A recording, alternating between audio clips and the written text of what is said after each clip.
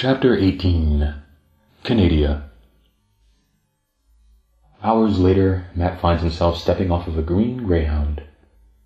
Despite the fact that it produces 0 carbon emissions, no one's figured out how to fix the smell in the back.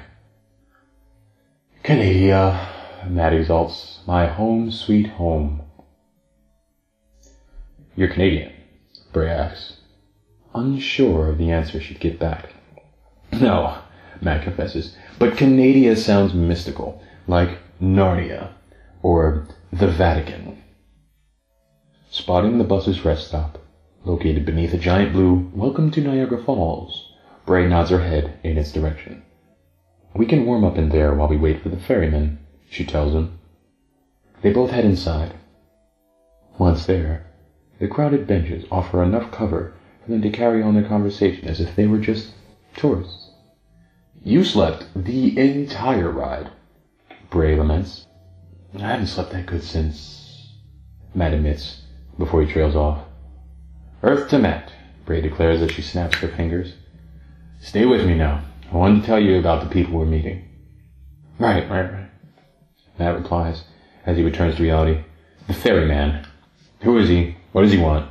Go. It's ferryman, Bray corrects. Plural.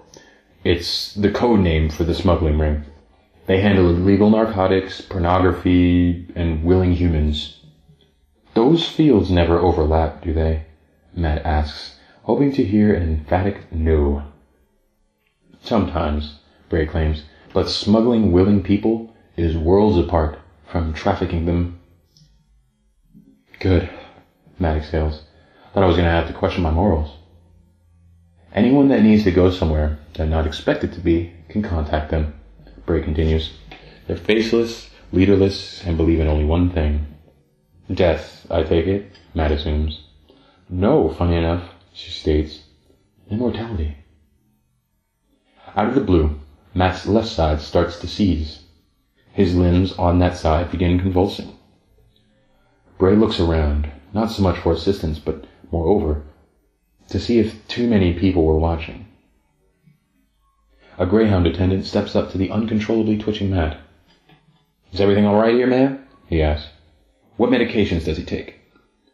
Bray shoots the curious employee a look. First off, I'm only 23, all right? She protests. Enough with that. Really? Matt wonders aloud. Right now? Anyway, no, she declines. We're fine here. Thank you. Bray pulls a mini injector out of her pocket. She then jabs Matt in the neck with it. Are you kidding me? Matt asks, in pain. See, she claims to the employee. All better. The spasms begin to subside.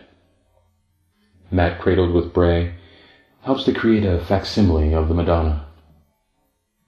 That's twice now that you've helped me out when I was helpless, Matt deduces. You're going to have to get into some trouble so I can return the favor. Still banging the equality drum, huh? Bray asks. What's wrong with things being equal? Matt asks. Fair is fair, right? Yin and Yang beg to differ, Bray answers with a straight face. I think that's a little racist, Matt tells her. Nah, Bray shoots back, looking directly into Matt's eyes. Just coincidence.